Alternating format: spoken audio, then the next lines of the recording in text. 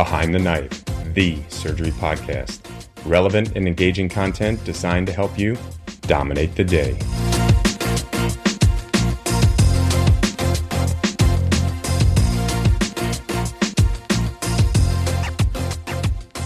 Did you know that Behind the Knife has a vascular surgery oral board review book? It is true. A couple of years ago, we realized that there were no resources to help us study for the vascular surgery boards.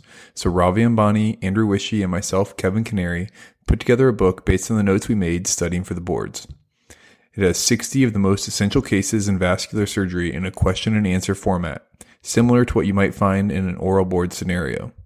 We start off with the diagnosis making, talk through the brief surgical procedure, and then cover the common complications for all 60 of the scenarios. Whether you're looking to excel in the wards or crush the boards, this book is for you. Check it out on our website or on Amazon. It is titled Vascular Surgery Oral Board Review Behind the Knife Premium. Hey BTK listeners, it's your Miami Trauma team back for another Journal Club episode. Today's episode I think is quite relevant given recent events because unfortunately at the time we're recording this episode, there were not one but two mass shootings in the country in the last week. So today our episode will be focusing on gun violence. Injuries are the most common cause of death among children, adolescents, and young adults between the ages of 1 and 24 years in the United States.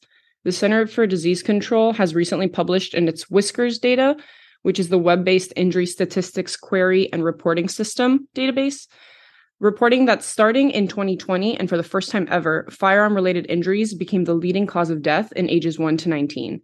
This change signifies both the rising number of firearm-related deaths in this age group and the nearly continuous reduction in deaths from motor vehicle crashes. Major medical journals have dedicated editorials, perspective articles, viewpoints, and themed issues to this subject in these past months. While this might be surprising to some, this comes with no surprise to trauma surgeons, as we're busier than ever taking care of young Americans injured by firearms across the U.S. There have been over 120,000 firearm injuries yearly in the United States, which is 329 firearm injuries daily or 3 9/11s every month, and over 45,000 deaths in 2020 only. About 124 people die every day due to firearm injuries. Most deaths occur outside hospitals, and we surgeons don't even get a chance to try and save those lives. For violent firearm injury, about 3 out of 4 survive. This has a major cost to the U.S. of over $150 billion yearly, which is more than the entire Health and Human Services annual budget. That doesn't even include other quality of life factors related to mental health, post-traumatic stress, sense of safety, and community stability. Until recently, gun research was not afforded federal funding. The Dickey Amendment of 1996 stopped any funding to the CDC if it could potentially advocate or promote gun control, which essentially banned any gun violence research. This amendment, lobbied by the NRA, the National Rifle Association, was a reaction to a 1993 New England Journal of Medicine article by Arthur Kellerman and colleagues. The research found that gun ownership tripled the risk of homicide in the house. Unfortunately, the amendment led to almost 3 decades with a total paucity of funding on firearm injury and gun violence research. There is no comprehensive national data source on firearm injuries, with current databases missing large swaths of population. It wasn't until 2012, where the Sandy Hook Elementary School shooting, where former President Obama specifically directed the CDC to conduct research into the causes of gun violence and prevention, that any federally funded study was performed. And in 2018, congressional negotiators finally reached a deal to change the language of the bill to allow for research. The first round of government funding for such research went into effect spring of 2022. Even still, research funding is woefully inadequate, with only $12 million allotted for gun violence compared to $88 million for road traffic injuries and $335 million for cancer. Research is critical to reducing gun violence so we can properly understand true risk factors for firearm injury. In short, we're interested in both primary and primordial prevention, the upstream causes. Based on the best evidence to date, violence is both a cause and consequence of social inequality. Structural inequalities intersect and compound the burden of firearm-related injuries. Income, poverty, underfunded public housing, under-resourced public services, underperforming schools, lack of opportunity and perceptions of hopelessness, the ease of access to firearms for high-risk individuals, and citizens' low trust in institutions have all been identified as social factors influencing this burden. The lack of funding, however, has meant that researchers have had to be creative in designing unfunded and underfunded methodology in order to approach these issues, even if tangentially.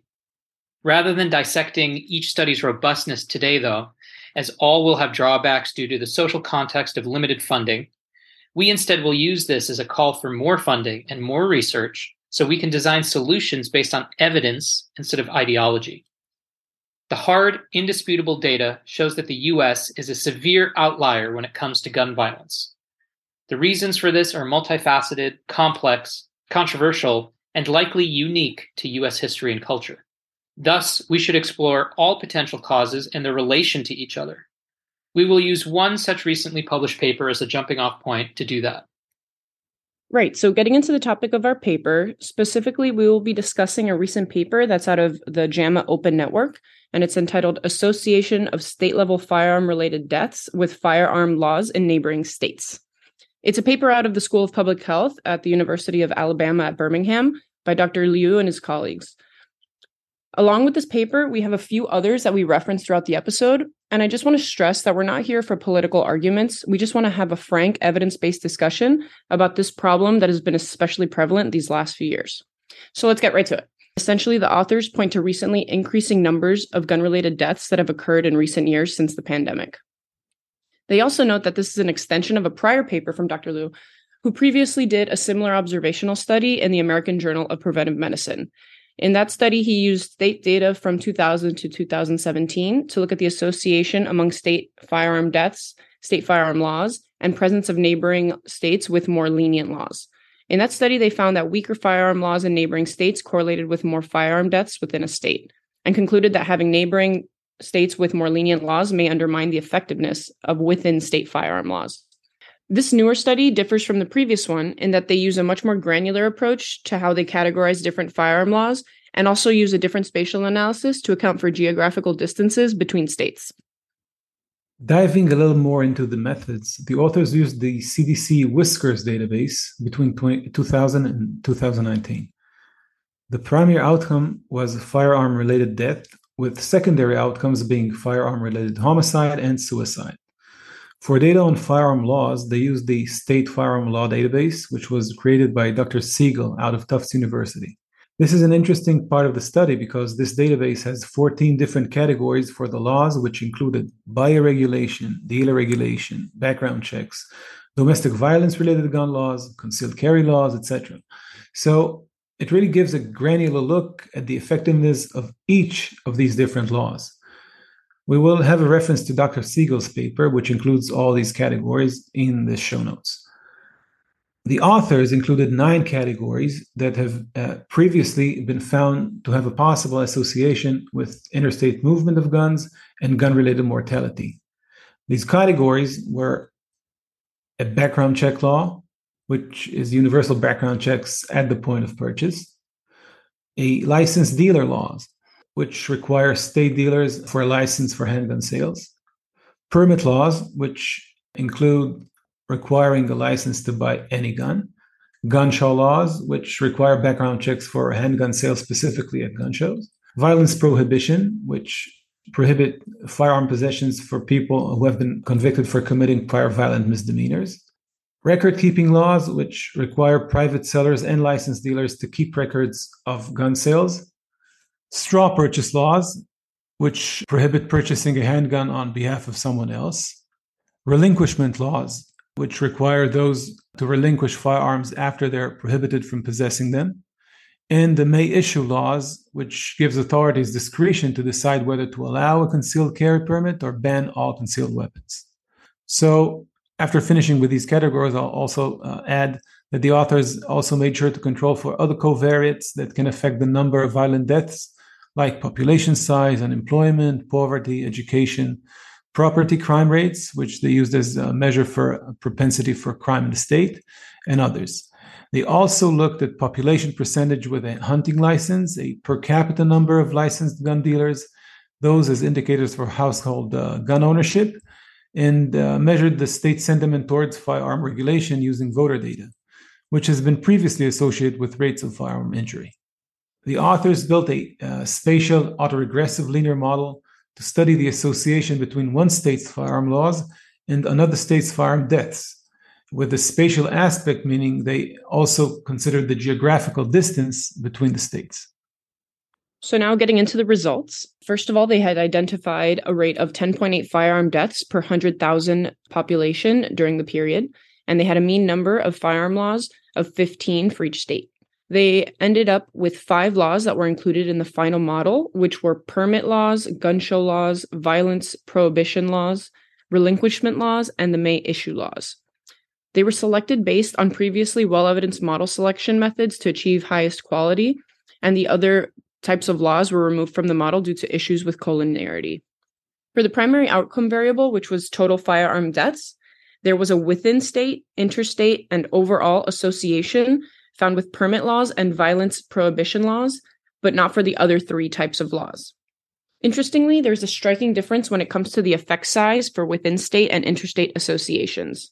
For example, when looking at permit laws, the interstate effect size is 5 times that of within-state association. This difference was similar for violence prohibition laws. When breaking down total firearm deaths into homicide and suicide, only permit laws had a significant association with homicide rates for both within and interstate associations. For suicide rates, only violence prohibition laws had a significant association within state, interstate, and overall.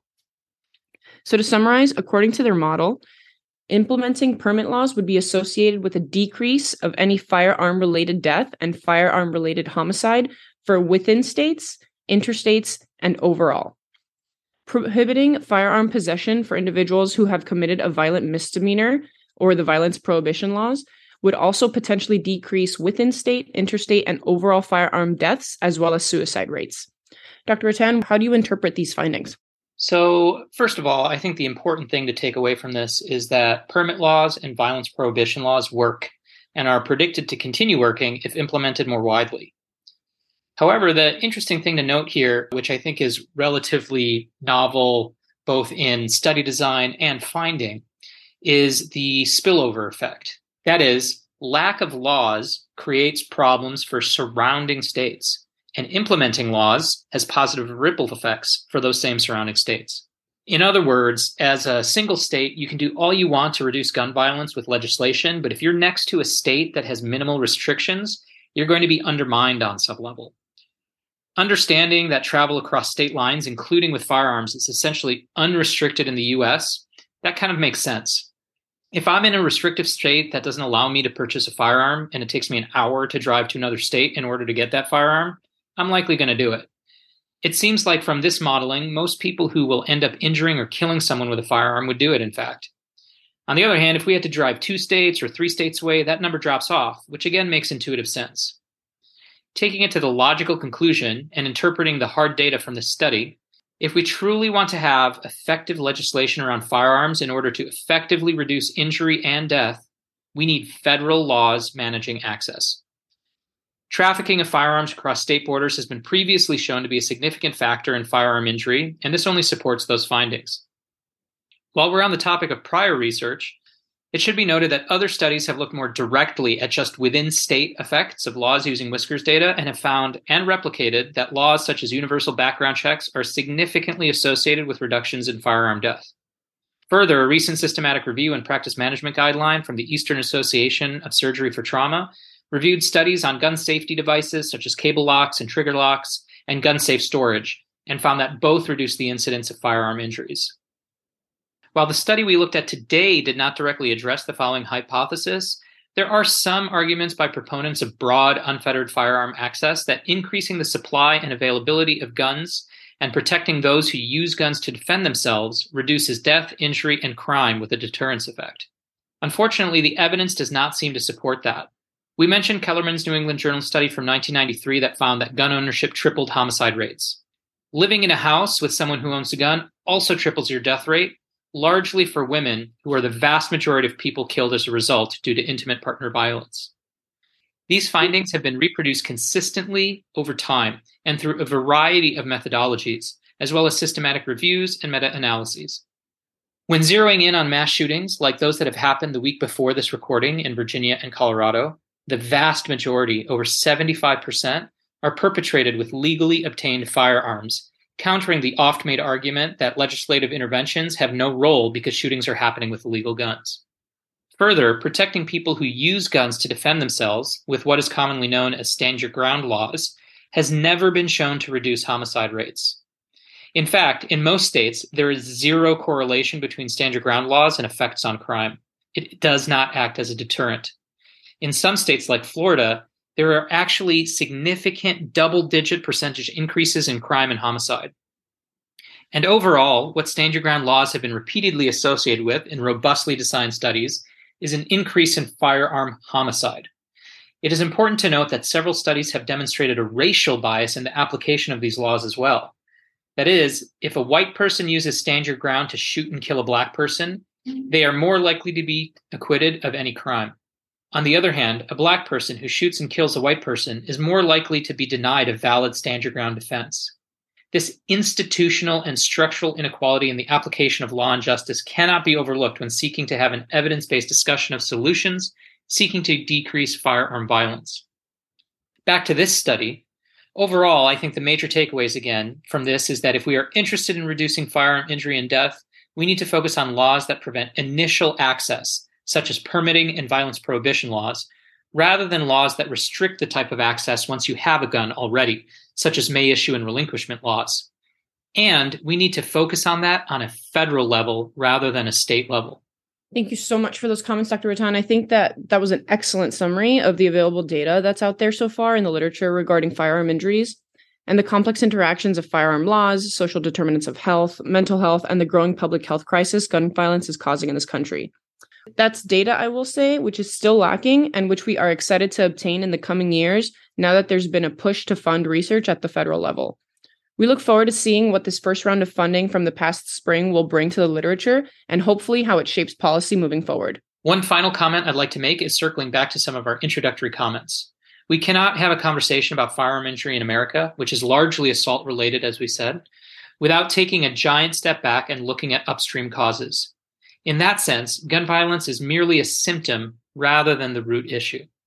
Mental health plays a real but small role within this. As previous studies have shown, any solution that exclusively addresses mental health without addressing access will have an insubstantial effect on suicide and intimate partner violence and virtually no effect on firearm homicide rates. The larger issue is the inequity and injustice that is baked into our social fabric. Among developed countries, we have some of the worst racial and socioeconomic disparities in income, education, food and housing security, upward social mobility, gender-based violence, and institutional racism. A true comprehensive approach to reducing gun violence cannot start and end at firearm access, but must also address the structural inequalities present around us. Thanks for these comments, Eva and Rishi. You know, we're discussing the issue of firearm injuries, violence, and law. And obviously, I'm learning that the topic of gun ownership has unique cultural and legislative significance in the United States.